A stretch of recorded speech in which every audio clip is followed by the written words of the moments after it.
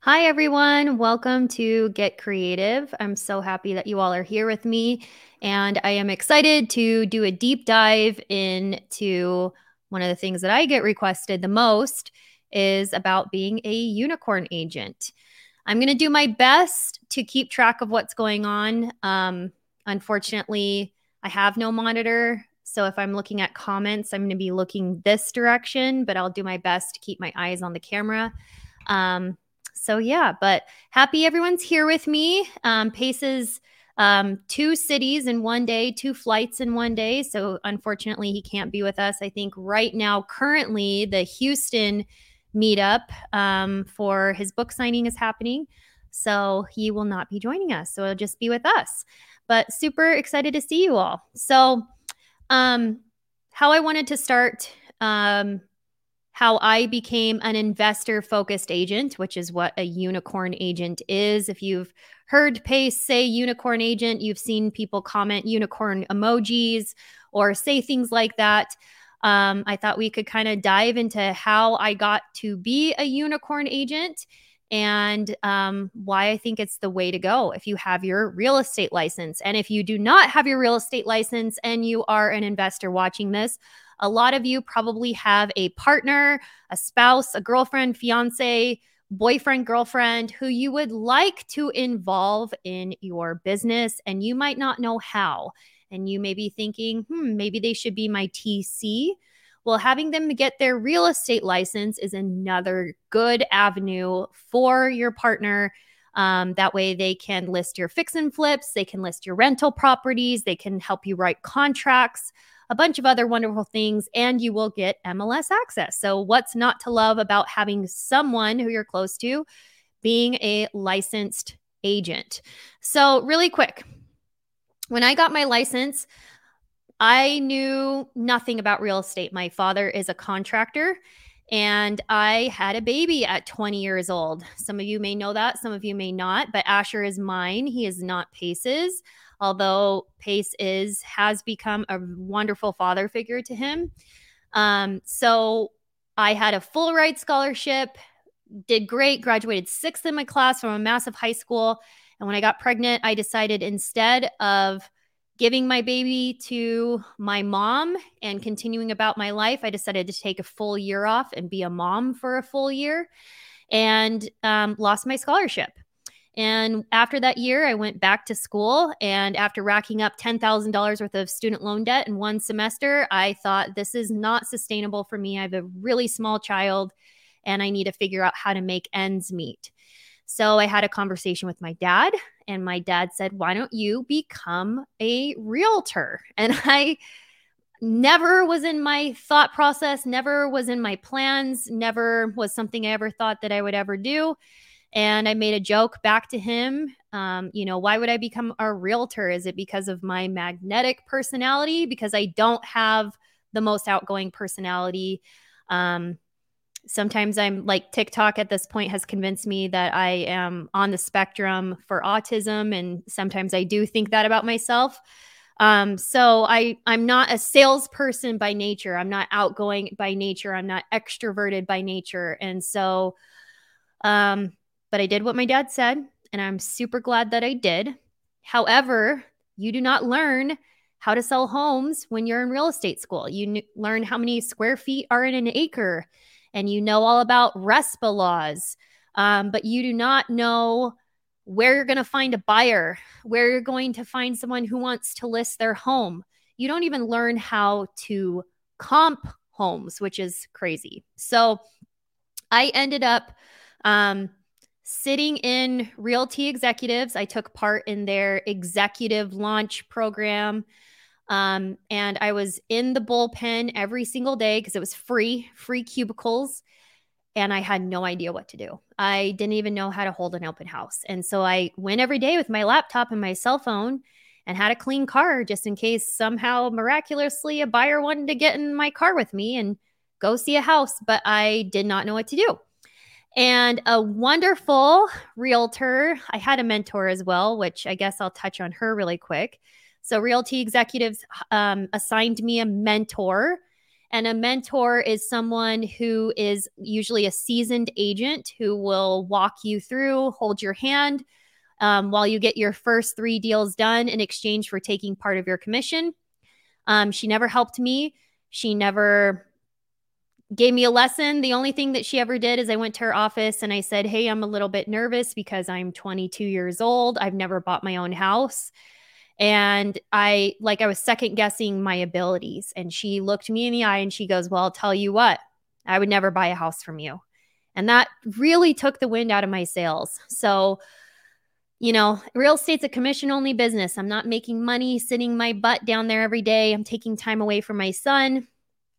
And so an agent who had enough business that he was able to rent an office next to the bullpen, he came out one day and he said, hey, do you want to make some money while you figure this out? And I said, sure. And so I ended up working for Randy Duncan, which I did an interview with him on my YouTube channel. If anyone's interested, I think it's a fantastic video. And a lot of people Randy's age, he's, in his 50s. We don't necessarily highlight those people on social media. We're not going on podcasts with people that age and older. Randy's been a licensed realtor for 40 years. What he's seen and what he's witnessed in the market, having that type of knowledge and wisdom, I think is invaluable. So definitely worth a watch, shameless plug. But he gave me the opportunity to go, essentially I was a runner. So I would go put lock boxes on properties, go pick up keys from title companies, go evict people. And I learned a lot. And seeing him in his office every single day, he had, people coming and picking up checks, and he would go to the foreclosure auctions and, properties were being bought, properties were being sold. He was using his license, but he was using it in a different way. He was buying houses at a trustee sale with one of his cash investors using other people's money, OPM, and running the cruise, running the fix and flip, and then he would list them, and they were profit sharing. And so that was my first aha, if you will, that, wow, there's a lot of business that goes on that isn't just retail buyers and sellers. And what do I mean by a retail buyer or seller? I mean, that's a person who's actually going to live in the home or who actually does live in the home. So in my mind, 22 years old, I never thought that I could do that myself. And now some of you hearing me say that might say, ha, ha, ha, like, look at you now. You're married to Pace Morby and you're on a house flipping show on A&E. Like, look where your life has gone in the last 15 years. But I didn't believe in myself. I know a lot of us can attest to that. So I ended up still trying to make being a retail agent work, because when you are in an office and you see the office meetings and the awards and the rankings, they are usually going to, these agents who work and have big teams. They have other agents underneath them, and they work with retail buyers and sellers. So that's my beginning. Now I'm going to share with you why I didn't end up becoming a retail agent and why I don't think you should either. So if you pull up some stats in your market, I'm going to speak on Phoenix, but any market. I mean, all of us have seen a realtor pull up in a 7 Series BMW with fake chiclet teeth, and they've got $1 million listings. We've all seen them. We all think that that's what it's going to be. And we all have this really messed up idea that we can do it part-time as well. I don't know where that came from, but all of us who get their license think, I'm going to be able to be a mom. I'll essentially do real estate on the side, and I'll be driving around in a BMW wearing Christian Louboutin high heels and selling $1 million homes. And that is the case for some people, but very few. So if you guys are curious and you think I'm lying, feel free to go to your title company and ask the percentage of agents that sell 1 house a year. Now ask the percentage of agents that sell 2 houses a year. Then ask your title company what it takes for an agent to make it into the top 10% of realtors in that market. And in Arizona, it's one house. You have to sell one house a year. So that means 90% of agents aren't selling anything. And that's not because they don't want to. I know a lot of agents who are really hungry and who really try.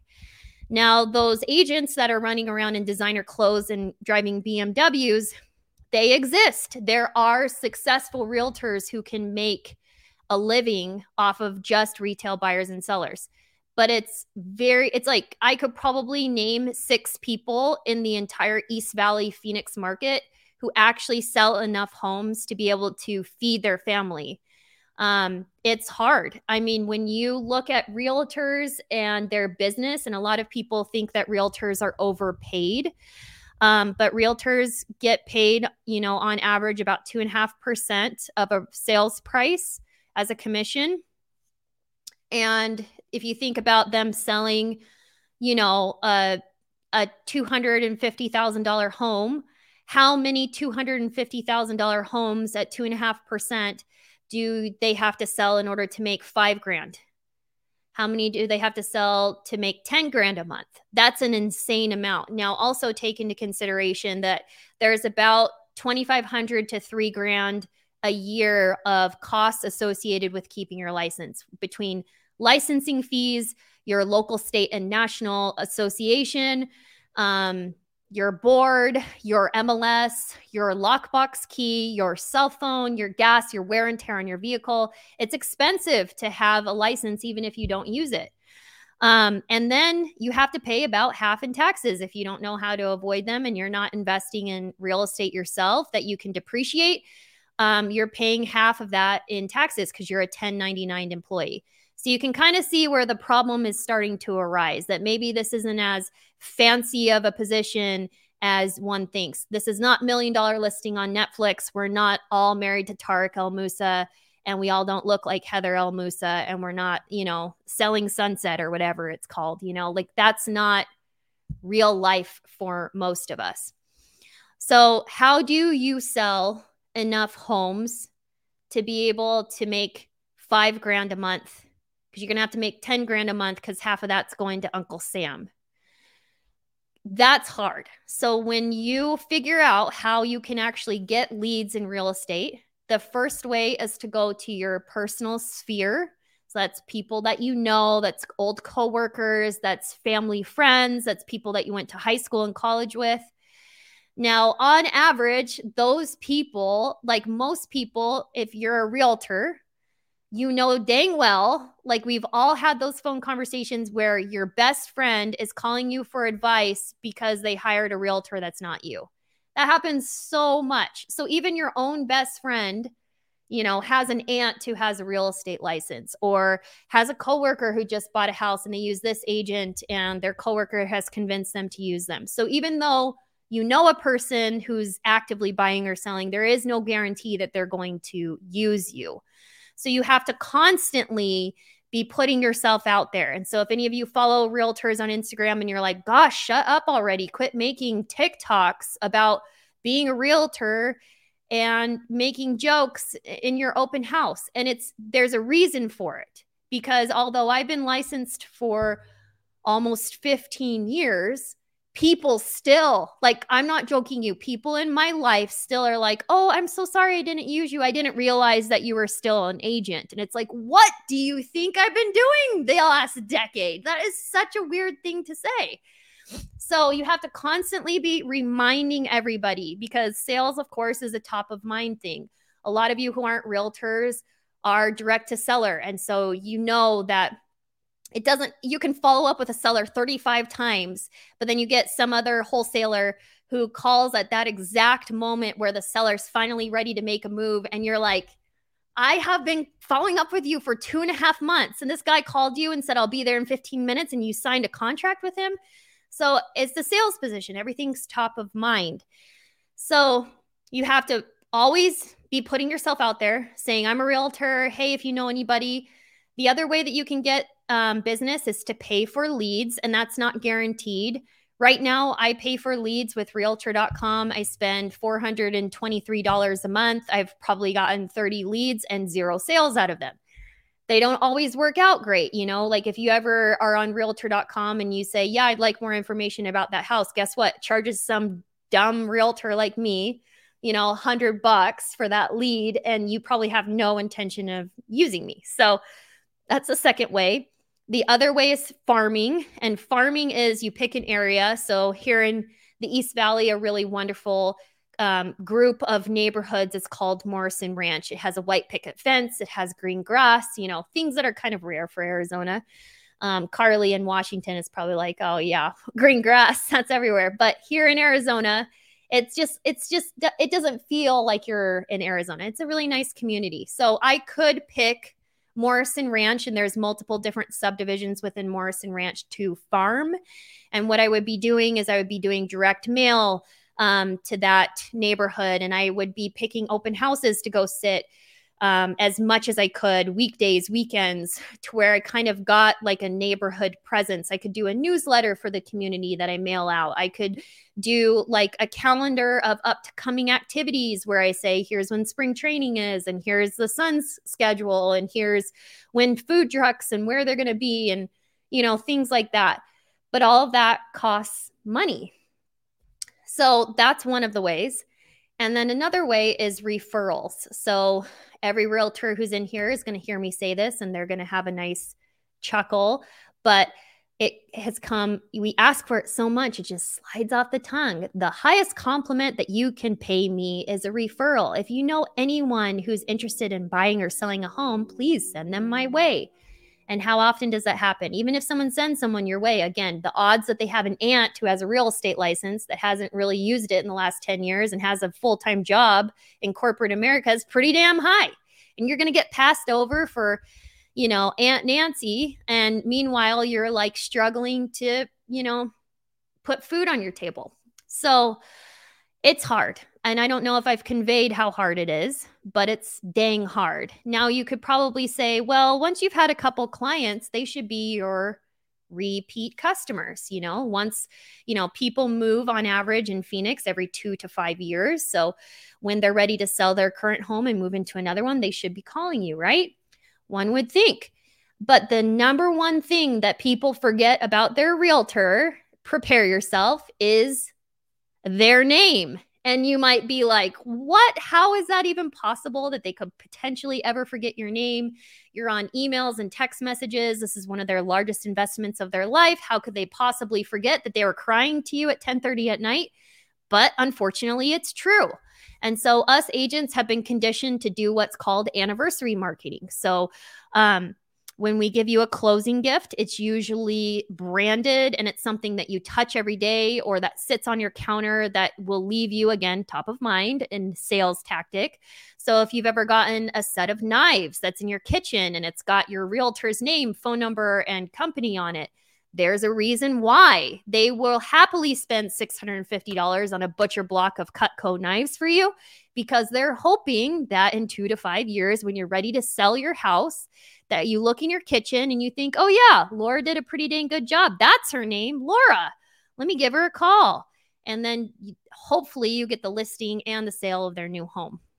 We're also taught with anniversary marketing. If you've ever had your realtor reach out and say, hey, it's your 1-year anniversary, congratulations. Or, hey, just wanted to put together a quick packet on how much your house is worth. That's a sales tactic too. So you hopefully have appreciated in equity. And maybe you think, oh my gosh, wow, if I sold my house now, I could make $100,000. Wow, I've got a couple credit cards and some student loans that are really getting to me. Maybe we should move, So this is really, really, really long way. How long have I been talking? Almost 20 minutes to say that being a realtor is very hard. Now, on the investor side, and my number one thing that I love, and I've said it before, and some of you may hear me and get offended, but what did I say about buyers? They'll call you at 10:30 at night and cry about something because someone didn't buy them a home warranty, or they have a bad feeling and their feelings are always right, or they had a bad dream. or they're really upset that the seller stuck around while their home inspector was there, or someone said something about their shutters and they're offended. And so you get all these like super weird, hyper emotional responses because buying and selling your home is very stressful, no matter how wonderful your agent is and how much they manage your expectations and take things off of your plate and shield you from all of the weird stuff that's going on. You get offended on both sides, whether you're buying or selling a home. And talk about gray hair. I can't tell you how many times I've just been like, wow, you're really going to blow this whole deal up because someone won't buy you a $400 home warranty. Really? And when that stuff happens, guess what? All of that work and all of that time that I took to show you 45 houses before you decided that this was the one that really floated your boat and then you canceled on it, I made nothing. So like the time spent versus return, and Pace was really good at this for me in the beginning because I never believed in myself. And he would say, the amount of hours that you've spent with this couple or this family, like you've literally been showing them houses for 3 years and you've made nothing. Now, if you took the time that you spent, and what are you hoping to make someday? $2,000, $5,000. Now take that and divide that over all the hours that you've done. You could have done anything else in your life. Why are you wasting your time? And it's because you don't want to turn away a buyer, because the second you tell a buyer, hey, buyer, I'm so sorry, I'm sick. Hey, buyer, I'm so sorry, I can't go show you this house right now at 11 a.m. My son has a soccer game. Can we go at 12:30? They'll call a listing agent, go look at the house without you and write an offer. I don't know why. It always seems to happen. It's kind of Murphy's Law. So you always have to be ready to go at the drop of the hat. I swear you have buyers that aren't interested in seeing things for months, and the second you get on an airplane, they're ready to go. It always works out like that. Now, with an investor and working on the Unicorn agent investor specific side, the number one benefit is that it is non-emotional.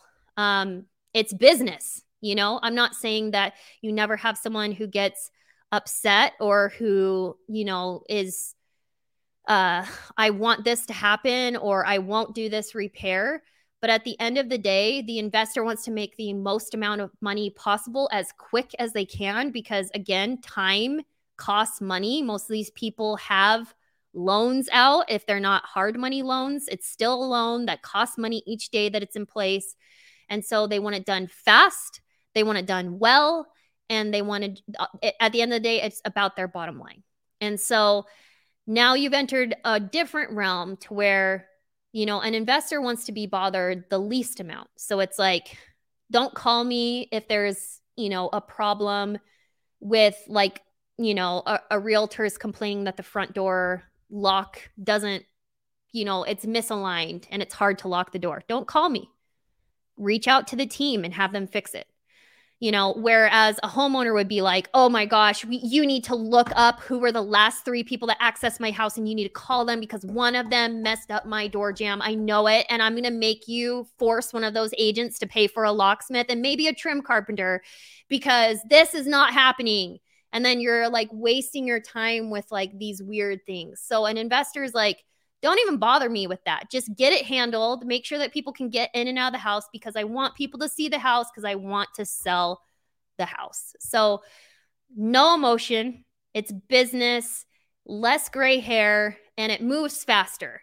You know, an investor won't say, hey, I'm looking for a fix and flip and pull your chain around for 3 years because they have a bad feeling about it. They will buy a house from you if they want to buy a house from you. They also, while the house is selling, they will not get hyper emotional about something. If someone offends their bathroom tile choice, they don't care. It is what it is. You know, it's like they probably didn't even choose it themselves. You know, they're not going to cry about it that someone doesn't like their tile. So less emotional. Now, the other wonderful thing is that on a very small scale, an investor can handle, you know, one deal every couple months. So one investor will get you 6 sales. On the larger side, some investors can handle 6 deals at once.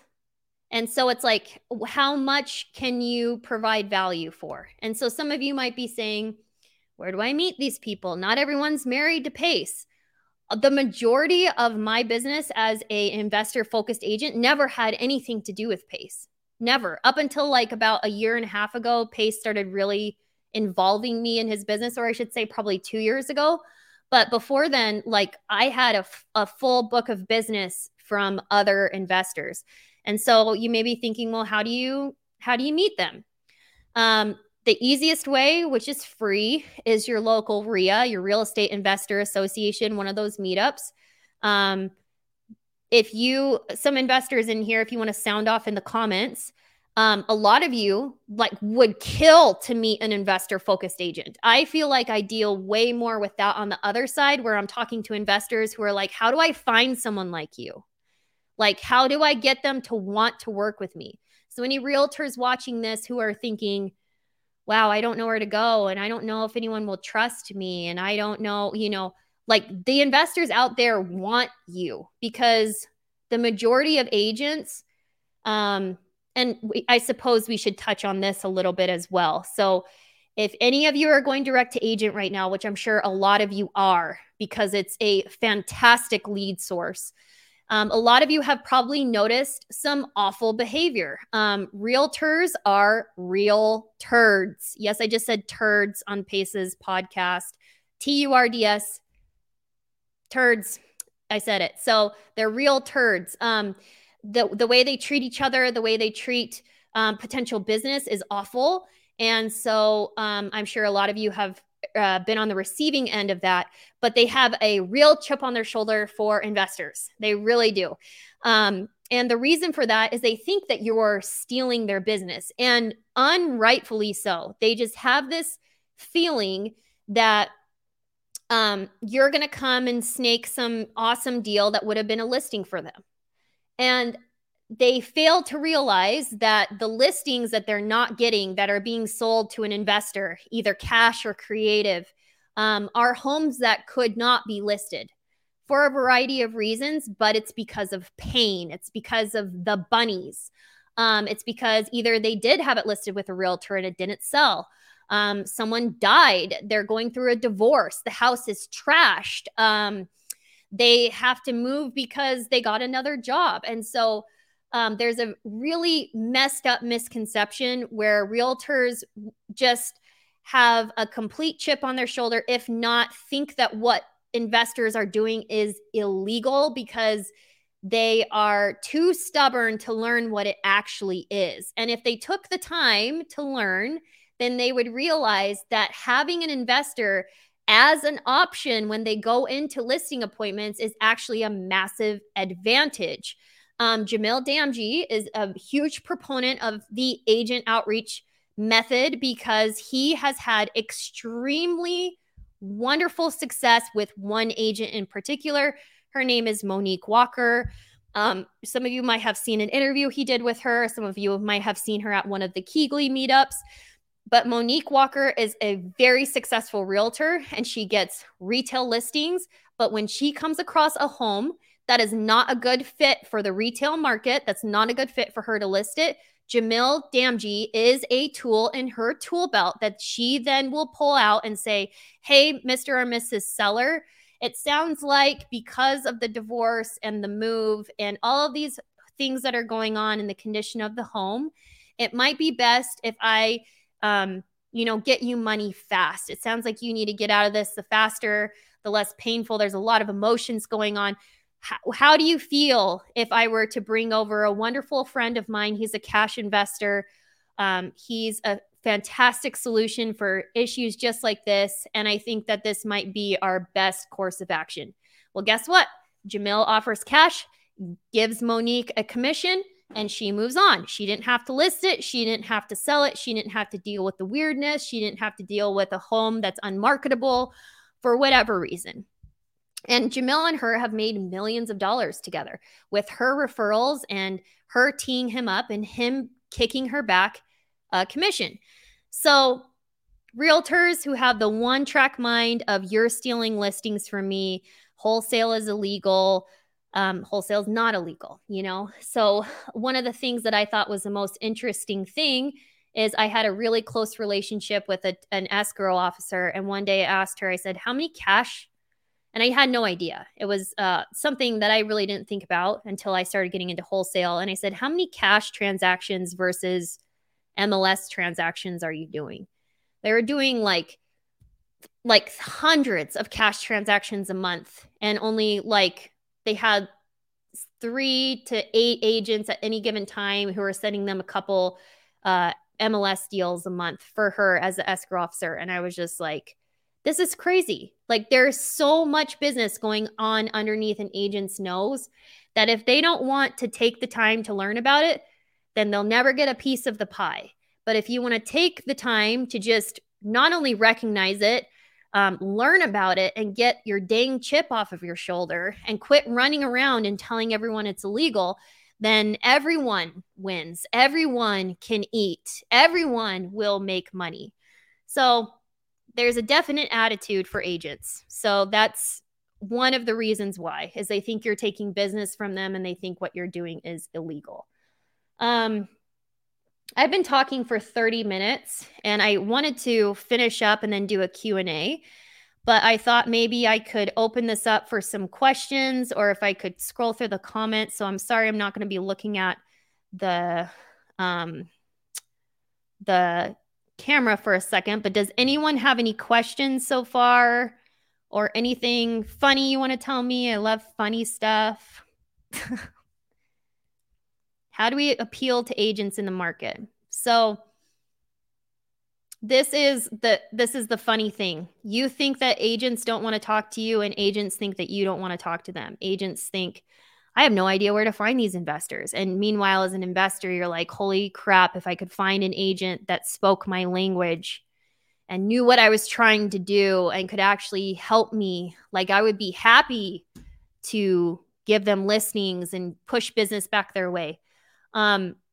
You guys are both out there. You guys think that you don't want each other, but you do. So if anybody is in the side chat and you're an agent, say I'm an agent in this market. I'm an investor-friendly agent in this market. And investors on the other side in the chat say I'm in, Jonathan, Neela, are you a realtor or are you an investor, or are you both? You're in Idaho. There's your phone number. So write what you are. Realtor in Miami, love investor. Stephanie, love it. Real estate with Steph. Beautiful.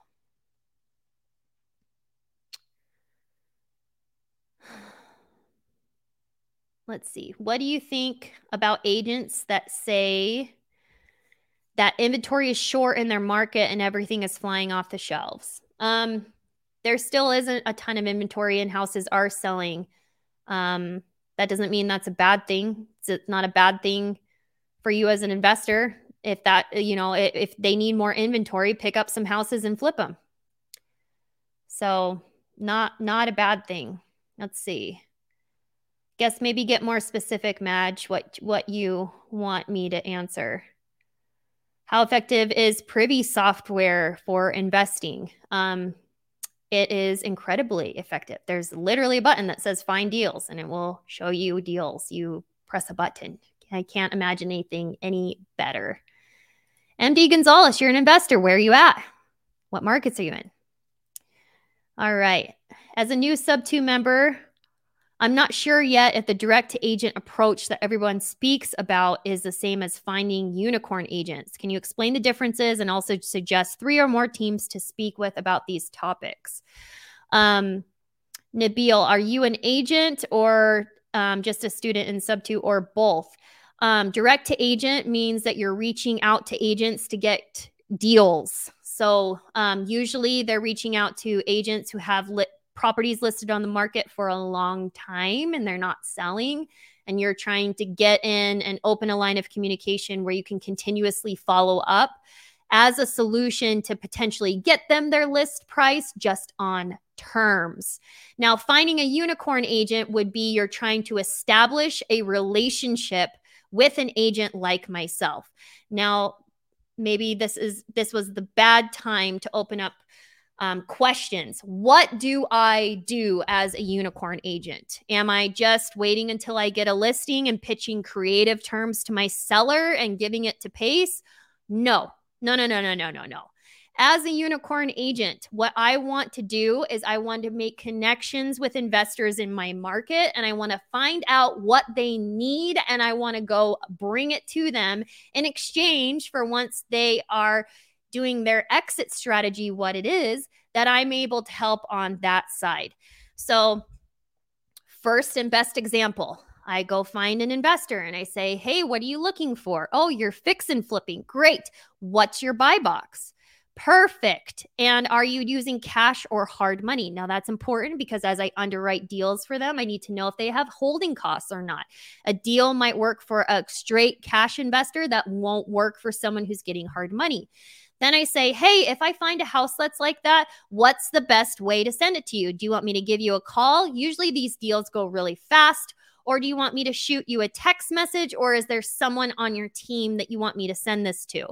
Okay, great. Now I know what it is. And now I'm going to go find that.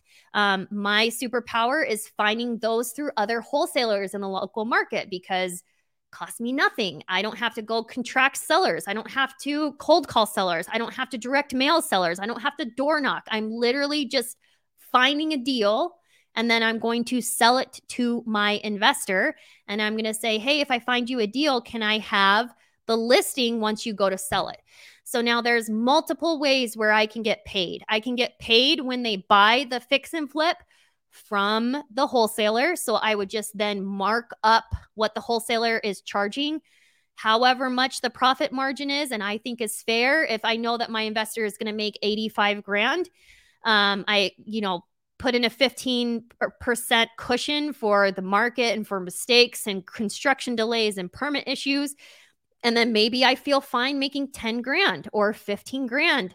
And so then they'll make, 70 grand or 65 grand, and I'll still feel good about it. And what I am trying to do is I'm trying to show them that I'm a resource for deals, and in return, I deserve business. Now, once I've done that for people, a lot of times investors, if they're liquidating a rental that they no longer like, even though I never found them that rental, they'll still use me. If they have an investor in one of their offices who needs a good agent, guess what? I'm getting a referral from them. And now I've got 2 investors that are doing multiple deals a month with me. And so it just is one of those things where if you do a good job, you handle your business, you're unemotional because they don't want emotion back from their agent. You get them the most money, you're a good negotiator, and you answer your dang phone, and you take things off their plate that they don't want to deal with. If there's weeds and they're getting a violation, you might have to go spray and pull weeds. You do what you can because this person, rather than maybe giving you business every 2 to 5 years, like a retail buyer or seller, will give you multiple sales a month, if not multiple sales continuously for years. So that's one of the ways, Nabil, that I want to make connections with investors. Can we go to the agents we know? Oh my goodness, sorry. Can we go to the agents we know, or do we have to go to a selling agent? Tammy, any agent that you know could be a unicorn agent, could be investor friendly, and a listing agent could be investor friendly. You just need to call them and have that conversation. I'm a Gator lender. Wonderful. An investor and an agent in Texas. Linda, wonderful. I hope that you are also reaching out to other investors to help pad your agent business, or you're making enough money as an investor that you really don't need to use your license. All right, let's see. Real estate broker and investor in California. Same for you, Fred. I hope you're actively investing, making enough money. And if not, I hope you're connecting with other real investors who can help pad your realtor business. Oh my gosh, why is Pace in here? I was like, Pace will never watch this, so who cares? And here he is. I think this is probably the first thing of mine he's ever watched. Unique, what market are you in? We'd love to know. When you're in here, say what market you are in. All right, here you go. Perfect example. Dennis Smith, thank you so much for this. A real life stat from a wonderful market, San Diego, California. In San Diego, there were 2,400 homes sold in April and 2,100 homes sold in March. There are 33,000 licensed agents, so do the math. Perfect example. There is not enough to go around to make sure that all 33,000 of those agents have a decent enough business to be able to pay their house payment each month. How do I befriend an investor? You need to provide value. So some people go to RIAs and they have a drink, or they just show up and they go and buddy up next to the person that they already know, and they say, well, I went. I know so many people who are at every meetup. They're at every RIA. They're at every event. And they don't actively network. And so what do I mean by actively network? Pace is fantastic about this. And if you've heard him speak, he goes to one person, what do you have and what do you need? And he tries to then connect people or provide what they need back to them. So as a real estate agent, Ocelot Hood 209, I'm assuming that you're a real estate agent. When you go to RIAs, you need to be actively looking for investors that are actively working in your market. You don't want to go to an investor. One of my biggest pet peeves and how I can tell if someone's actually an investor who's doing deals is when you say, hey, okay, you're an investor. Okay, cool. What are you looking for? Oh, anything. Okay, and what price, what area, what's your buy box? Oh, I'll take anything. No, like that means you're not doing enough, or you don't know what you're doing. And I don't really want to help you figure it out over the next month. Like, you need someone who knows what they want. They're looking for another Airbnb for their portfolio. They're looking for a fix and flip, and they can handle 2 a month. And they want, a single family house, but they don't want manufactured. Like, you want people that can answer those questions, and then you want to go out and find it for them.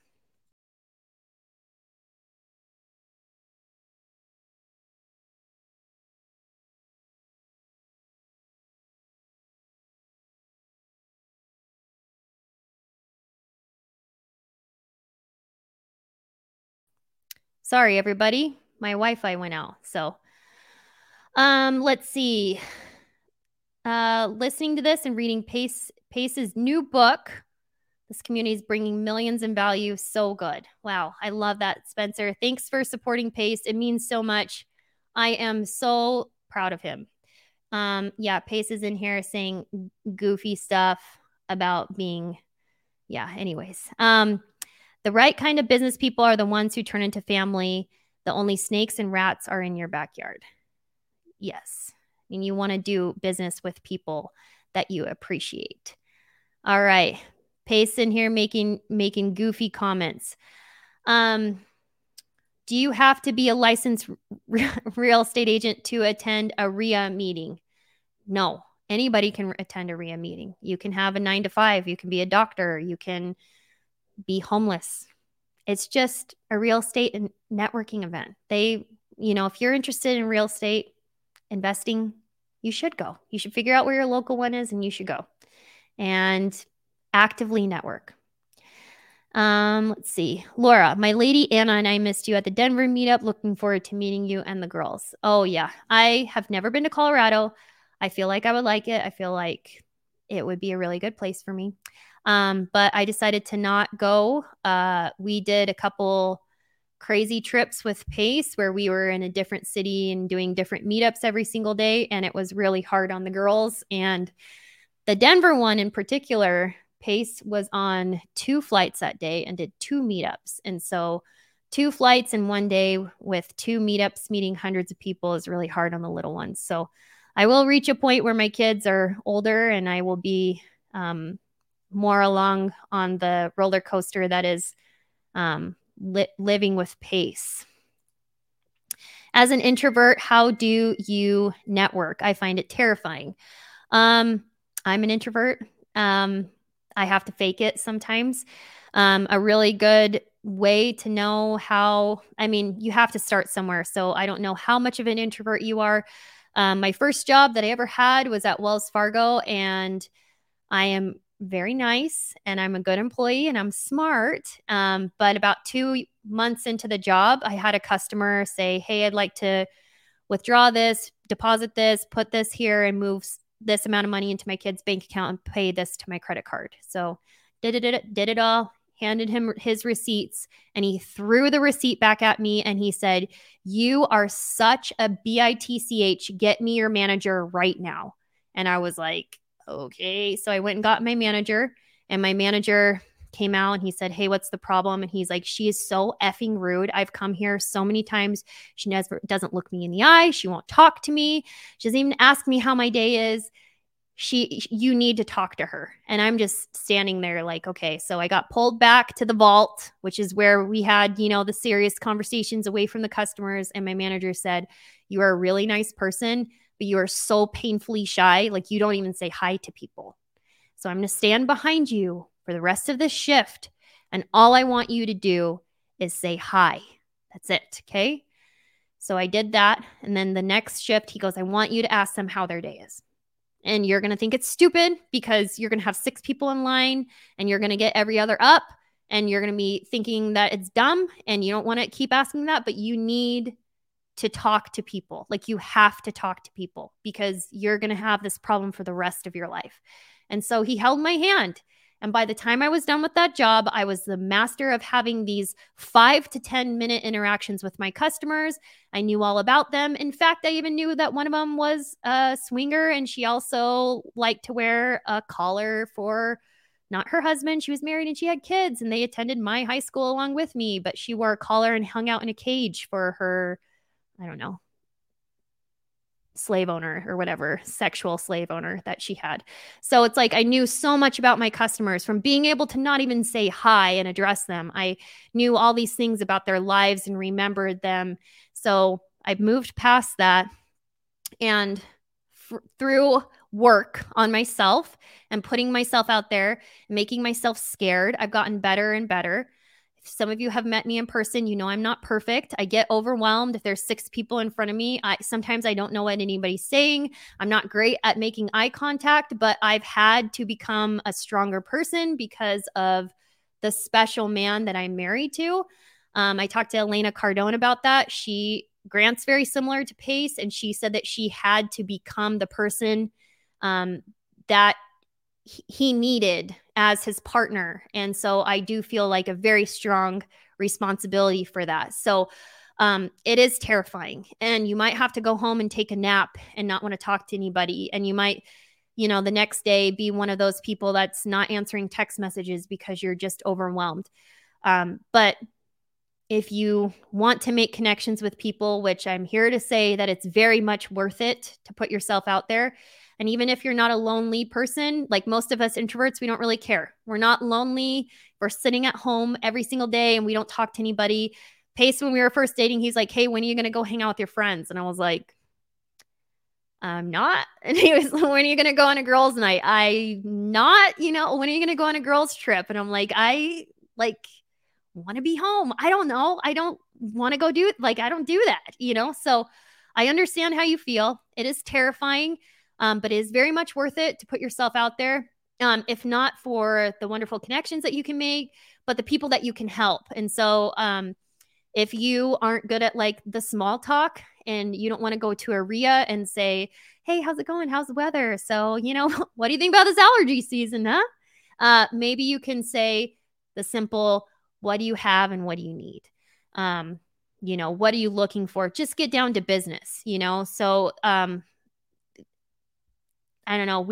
A lot of us introverts have a little bit of I don't know. I wouldn't call it Asperger's. That's probably not a politically correct term to use anymore, but sometimes I feel like that's what I have. It's I'm almost allergic to small talk. I don't get it. I don't care why. I don't want to do it. And so it's one of those things where it's a lot of times, when I'm talking to people, it's just if I'm going to call you, it's for something. I'm never going to call you just to shoot the crap and talk about why the sky is blue and how I feel today. It's just not going to happen. And so if you're like that, then just get down to business because you're here for a reason. You're either here to make a connection, to make money, to feed your family, to pay your bills. And so to keep that in mind. And then the next day, after you have done your dang best, the next one will be easier. And if you need that next day to recover and just hide out in your house, then do it. Sorry, that took a long time, but as an introvert, I understand your pain. Am I going to come to Omaha, Nebraska? I probably will not. I'm so sorry. I would love to. I've never been to Nebraska either. I think here you guys have corn or something. But I would love to. But this particular trip is too crazy. I think that Pace is going city, city, city, city, and then he's going to Miami for some podcasts and an event with Bridger Pennington. And so that portion of his trip would be easier for the girls and I to attend, but it's jam-packed, and so it wouldn't be good for him to have us there. So again, when the kids get a little bit older, it'll be a little bit easier. How do you make up a cap? Like a cap rate? I don't know what you're saying. You're going to have to do. But please shower. I hope that doesn't mean that I look dirty, because I was outside playing with the kids, but maybe you're meaning please shower before you network. Yes, please shower. Get a piece of gum. No one wants to talk to somebody with stinky breath. Just left the Houston, Texas book signing. Keep up the great work. Oh, that's awesome. I'm glad that you were there with him. That makes me happy. I've been really excited to see all the videos and pictures that people have been posting.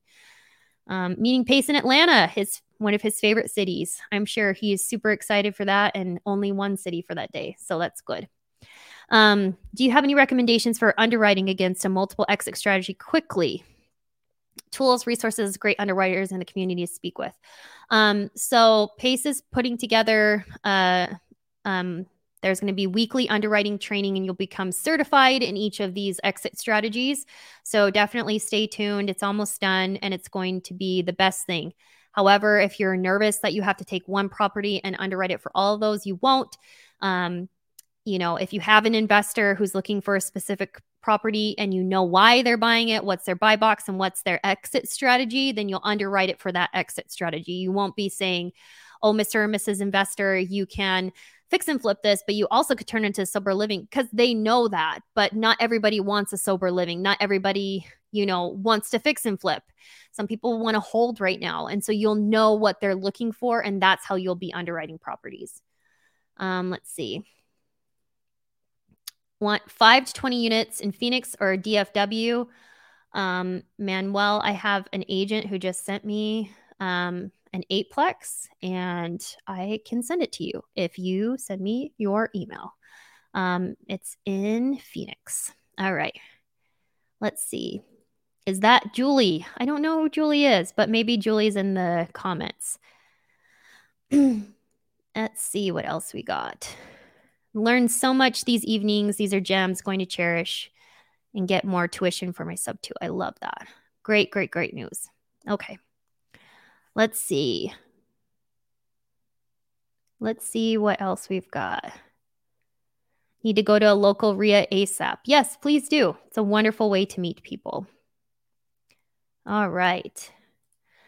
I'm coming across agents that are not open to creative finance and play gatekeeper for their clients due to them not open to subject to, have been going to the seller directly. Is this the wrong approach in your opinion?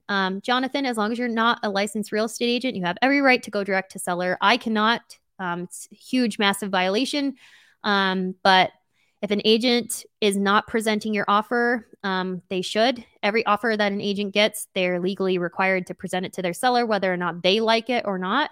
But they need to present it. But that doesn't mean that they're pitching it in the right way or in the right light. So if you've got an agent who's the exact opposite of a unicorn agent, you can do what you're doing, or you can wait until their listing expires, because they're probably not going to be successful selling it anyways. And then that's a wonderful sales tactic too, to then use on a seller. Like, hey, Mr. or Mrs. Seller, I offered this to your agent 3 months ago, 3 house payments ago, and I don't think that they told you. Oh, they didn't? Oh my goodness. And guess what? She didn't sell your house either. But here I am. Still will give you what you want. You just have to give me terms. So sometimes that can work actually in your favor. How do you get started as a realtor? You have to go to real estate school. It's really easy. It's almost too easy. And that's probably why there's so many realtors and so few deals going on. The easiest way to do it now is online. If you are the type of person that you're going to space out, or you will take 8 months to get your license, then maybe you need to hold yourself more accountable and attend in person, even though it might be painful for you.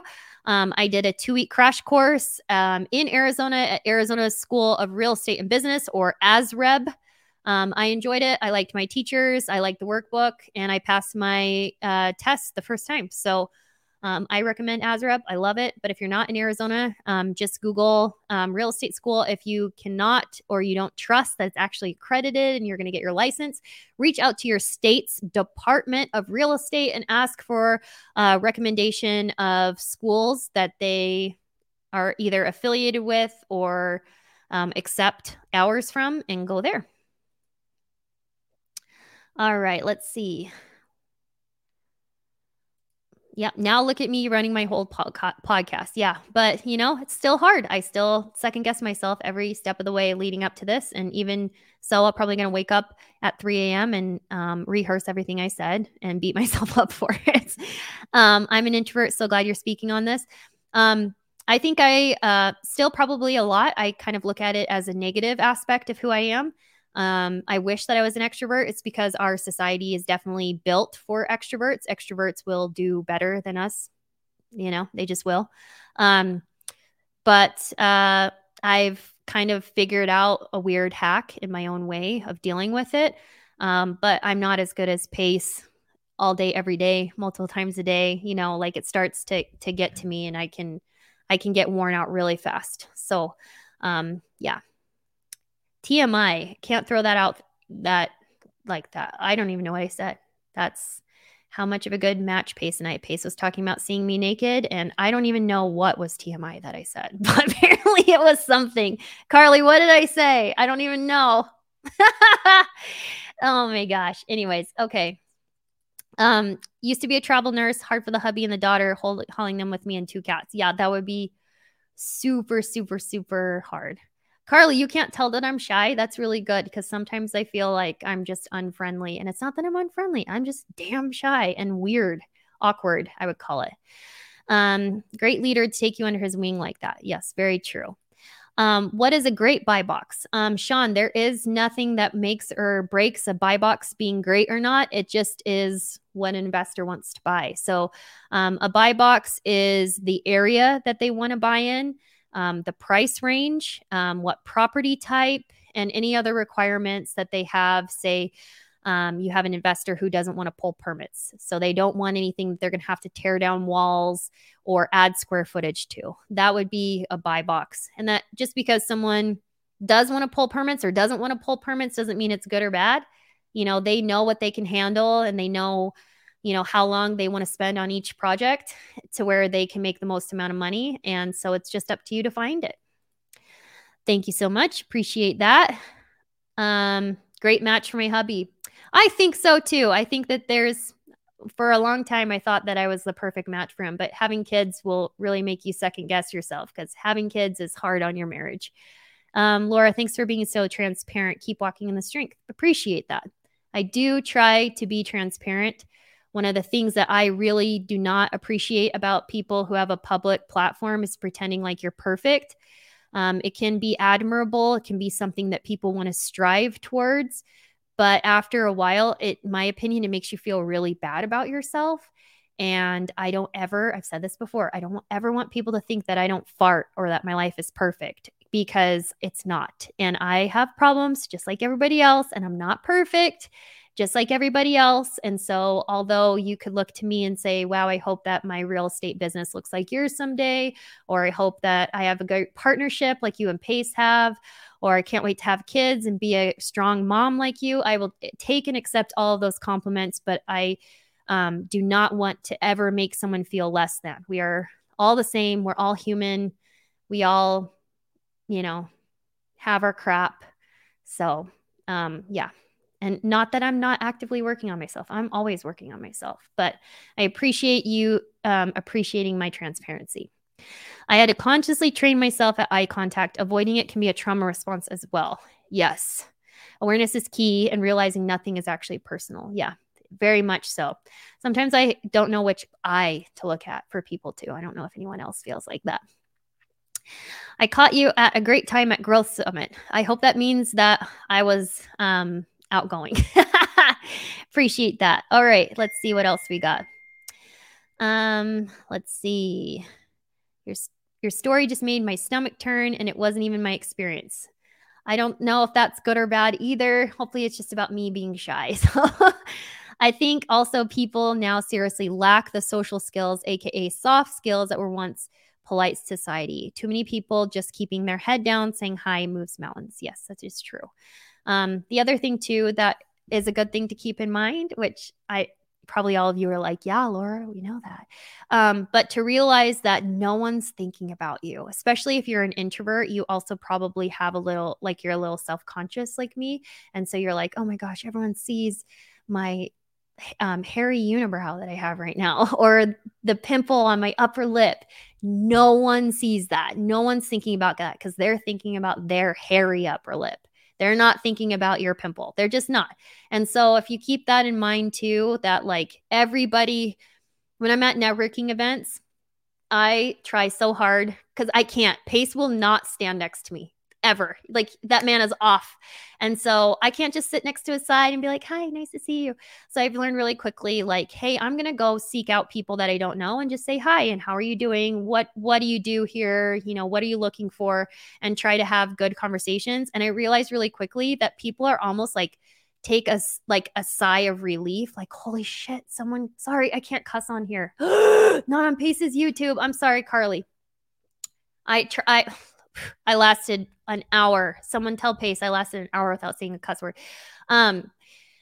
People will almost take a sigh of relief. Like you'll see they physically like relax because they were like gonna have to be the one that has to go up to somebody and talk. And they're like so happy that you came up and decided to, you know, pick their brain, that they don't have to go do it themselves. And so when you're at networking events, remember that no one notices what you think everyone notices. No one's thinking about you and all of your weird insecurities. They're thinking about themselves and all of their weird insecurities. And also, like, they feel awkward too. And so if you know that and you just go up and talk to them, they'll feel really good. Let's see. Girl, camping is the best. I love that. I do love to be outside. I'm an agent. Every broker has a cap to reach annually. How do you make up the cap while being a unicorn agent? I hate brokerages that have caps, even though I'm currently at one. I like flat fee brokerages. I like investor-friendly brokerages. You don't have to be at a brokerage that has a cap. I don't know. Go to HomeSmart. It's like a couple $100 a transaction and no monthly fee, no caps, no splits. So do what you want. And also it depends on like how you're making money. So if you're marking up deals from wholesalers, you're getting paid a commission. And so you need to probably talk to your broker.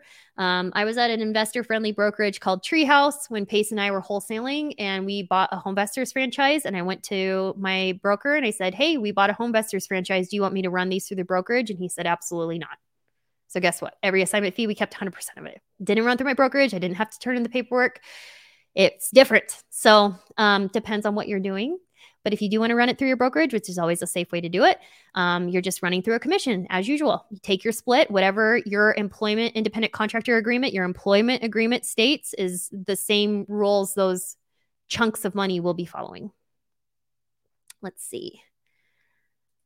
Totally true. Extroverts get energy from people. Extroverts give energy to people. Yes, very true.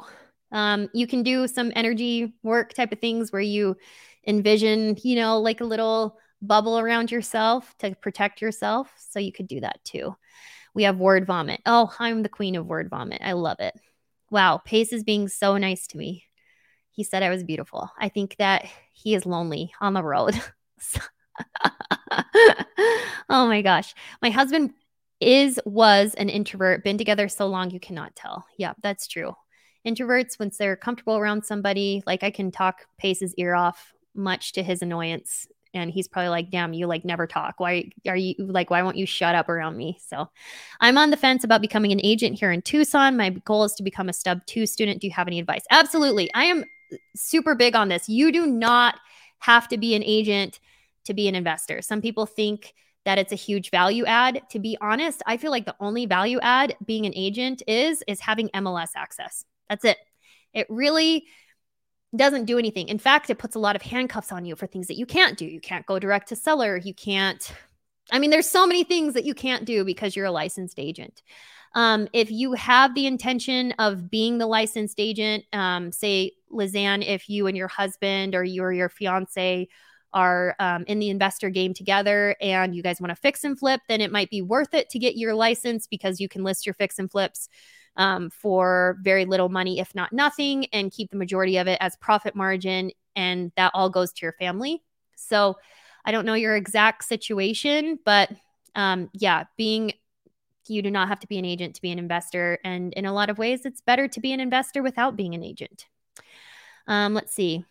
Hardcore thinking about swingers now. Oh, it must have been about my Wells Fargo lady. She was on a TV show about it too. It was really funny. I was watching a Sex Lives or something TV show that was on TLC, and it flashed by Chandler, Arizona. And then she was on there. It's really funny. My husband is the same, doesn't care for small talk. Yeah, me either. But some people need it. It's how you find your people. It's organic and you don't feel like running away immediately. Yes. Let's see. Pace is being funny. I must have missed a Pace joke, which that stinks. I have to get to bed. Good night, Brian. Appreciate you being here with me. Stuff is wonderful. Thanks for sharing. All right. I'm an agent. Every brokerage has a cap. Okay, we got that from Kay, so we're doing good. Beautiful. All right. Well, I'm going to touch on something really quick too, which is important. If you want to be a unicorn agent with me, I'm sure Pace is like, when are you going to say that? Hurry yourself up. I am currently at eXp Realty underneath Elena Cardone, the one and only, the super beautiful. Now, if you're thinking eXp is not investor friendly, you would be correct. eXp is known for severing people's licenses who wholesale. However, Grant and Elena very much wanted Pace and Jamil, which the licensed counterparts to Jamil is Rahima, and the licensed counterpart to Pace is myself. And so there were a lot of conversations and a lot of meetings with eXp corporate, arranged by the Cardones to make sure that anyone underneath us could continue to do creative finance and wholesale and investor activities and not get in trouble. So that's the understanding and that's how it is. So if you are at eXp, but you're not underneath me, you might get in trouble for wholesaling. But if you're underneath me, you're going to be fine. Now, what do we provide? So currently, the tier of, because eXp is a tier model, above Elena is Tariq El Musa and Lisa Copeland. So throughout the week, there is so much training, much like Sub 2, that you could literally sit in your computer and be trained for hours by very top level, high level people that are in the inner circles for Lisa and Tariq and Elena. So we're talking sales extraordinaires like Haas Pratt, legendary people that are in there every single week conducting trainings for you for free. So it's very similar to Sub 2. Now, am I running a team? Now, that's $1 million question. Pace likes to say I have a team at eXp. Now, a team means a different thing to Pace than it means to realtors. So when a realtor says that they have a team, that usually means that they are directly mentoring and providing leads and business cards and websites and open house signs and signs to put in people's yards and logos and marketing on their dime. And so that's not what this is. eXp is an opportunity to be under this incredible line of very high level people, not just in the country, but in the industry, and to receive training from them. If you want training specifically from me, Elena has asked me to not conduct investor training, which is really unfortunate. So that's going to have to be done separately from eXp, just with me.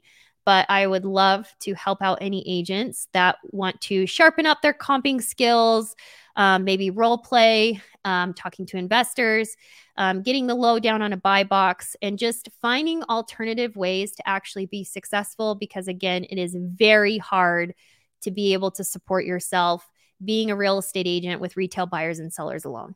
And I know there are exceptions to the rule. We've already covered that, but they are few and far between. So if you're interested in joining me, you can send me an email or you can go to joinlauramorby.com. Let me put it right here.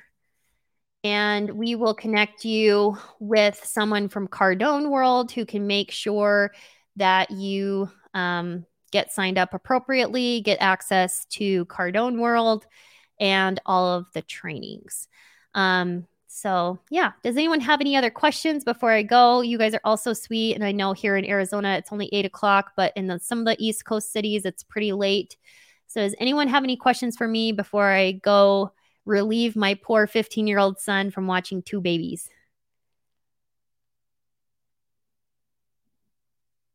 Have I considered getting my brokerage license? I will be very direct with this. Hell no. I have at Treehouse Realty, I worked hand in hand, kind of became a right hand woman for the owner of Treehouse. It is very hard to make money and it is very hard to make agents happy. So, some of you who have been direct to agent can see the attitude with most of them. There's a lot of, hey, we need office space. We need not just a printer, but one of those big printers that shoots out stuff. Why are there no open house signs in here? Why do we not have marketing put together each month that we can put on our social media and do newsletters? Why do we not all have our own personal websites with IDX access to MLS? Why do we not all have our own websites? You spend so much money and agents have a really high turnover rate. And also most agents don't want to have a commission split, especially agents that are doing business. So you'll have a lot of people who will take thousands of dollars from the brokerage. And then once it comes time that they close a sale, they'll come to you and say, hey, I've had a couple really bad months. I really need new tires on my car. I know we agreed to a 70-30, but is there any chance that I could take the lion's share of this and catch you on the next one? And then guess what? For the next one, they're gone. And so, not a long story short, very direct. Absolutely not. I will never have my own brokerage. Will I ever become a broker? Absolutely. Here in Arizona, we have realtor agents, and we have brokers. A broker requires some extra education and some more fees. Very happy to be a broker someday. Before having this huge platform, how did you find your investor clients? Do you call or outreach from lists? I've had a very interesting career where I've continually ended up working for other investors. Pace and I talked a lot about how I was continuously helping other people build their kingdom until he snagged me a couple years ago. And then I started having babies. So I haven't really been that much of a value add to him. But I was always working for other investors, not by choice. It just ended up happening. And so I saw the different side of things. So Randy Duncan seeing fix and flips and trustee sales. Then I went and worked for another investor and learned how to do short sales. And then I went and worked for another investor and learned property management. So I was continually working for people. And then I worked at Treehouse, which they did all the acquisitions for Invitation Homes. And they own a crap ton of mobile home parks. And so I learned a lot. And got interfaced with a lot of people really quickly. There were so many people that I knew in this industry before we even bought a Homevestors franchise. I knew a lot of the big players, and it was just because of what I had done. Did they know who I was? Probably not, because I wasn't really making a splash because I didn't believe in myself. But if you are interested in meeting people and you feel as though you don't have the platform or the opportunities that I do, go to AREA. That's free, and they want to meet you. They do very, very, very much want to meet a realtor who would be willing to learn their side of the business. All right, let's see what else we got. You don't want to be a broker. They're broke. It's true. Got a lot of legal liability on themselves too. All right. Oh my gosh, Rylas is in here. I love Rylas. Oh my gosh, I can't tell how much I love Rylas. Wow, I'm so blessed that so many people are in here watching me talk. Thank you, Sean. Appreciate that. All right. I love that. Okay. Do you have to have a realtor license to be a part of EXP? Absolutely. So EXP is a real estate brokerage, and you have to have a license to hang there. So in order to get hired by EXP, if you're not like a support staff, then yeah, you have to be a licensed realtor. Thank you, Lisa. I appreciate it. I hope that this gave everyone some pretty good context on what a unicorn agent is. This is just dipping your toes into the surface, but why it exists and why it's good for people. First time watching a live for Pace. Wow. Oh my gosh. MD, you got to actually watch the man Pace. This is nothing compared to a live. Love that. Thank you, Gary. Appreciate that. Love that. Lots of new connections. Do I use the EXP Certified Express Offer platform? I do not. I have heard good things, though. You are the most valuable player for your husband. He cannot do it. Oh, my goodness. That man, I tell you what, I am a good foundation, and I'm a nice place for him to come home to, but that man would be moving mountains with or without me. He's born for that. If I want to mostly acquire, buy and hold properties and be a sub-2 student, is it worth becoming an agent? Absolutely not. Just find someone like me who can help you find what you need. Can this be a part-time thing too, to be a unicorn agent? Sure. Yeah. I mean, being a part-time retail agent, no. You need to work full-time. Are there liens on properties on PropStream accurate or up to date? As good as they can make them, you know, without actually pulling a prelim. So PropStream's pretty good. All right. Well, if that's all that everyone has, love from El Paso. Thanks. Appreciate it, Arturo. I'm going to release everyone from my grasp. Got an hour and 15 minutes. If you have questions or you like to chat more, let me know. Everyone's situation as a real estate agent is different. I have told some people not to join me at EXP because of their lives and what's going on. And I've happily have some people who have joined me. So would love to have more people, would love to work with people and host trainings separately for sub-2 students who are also realtors. Would love to do that. So you guys just have to let me know what you think, what you need. I'm happy to be here as always. Blessed to be a part of this community. Blessed to be married to Pace. Appreciate you. Love you all. Thank you for being here with me.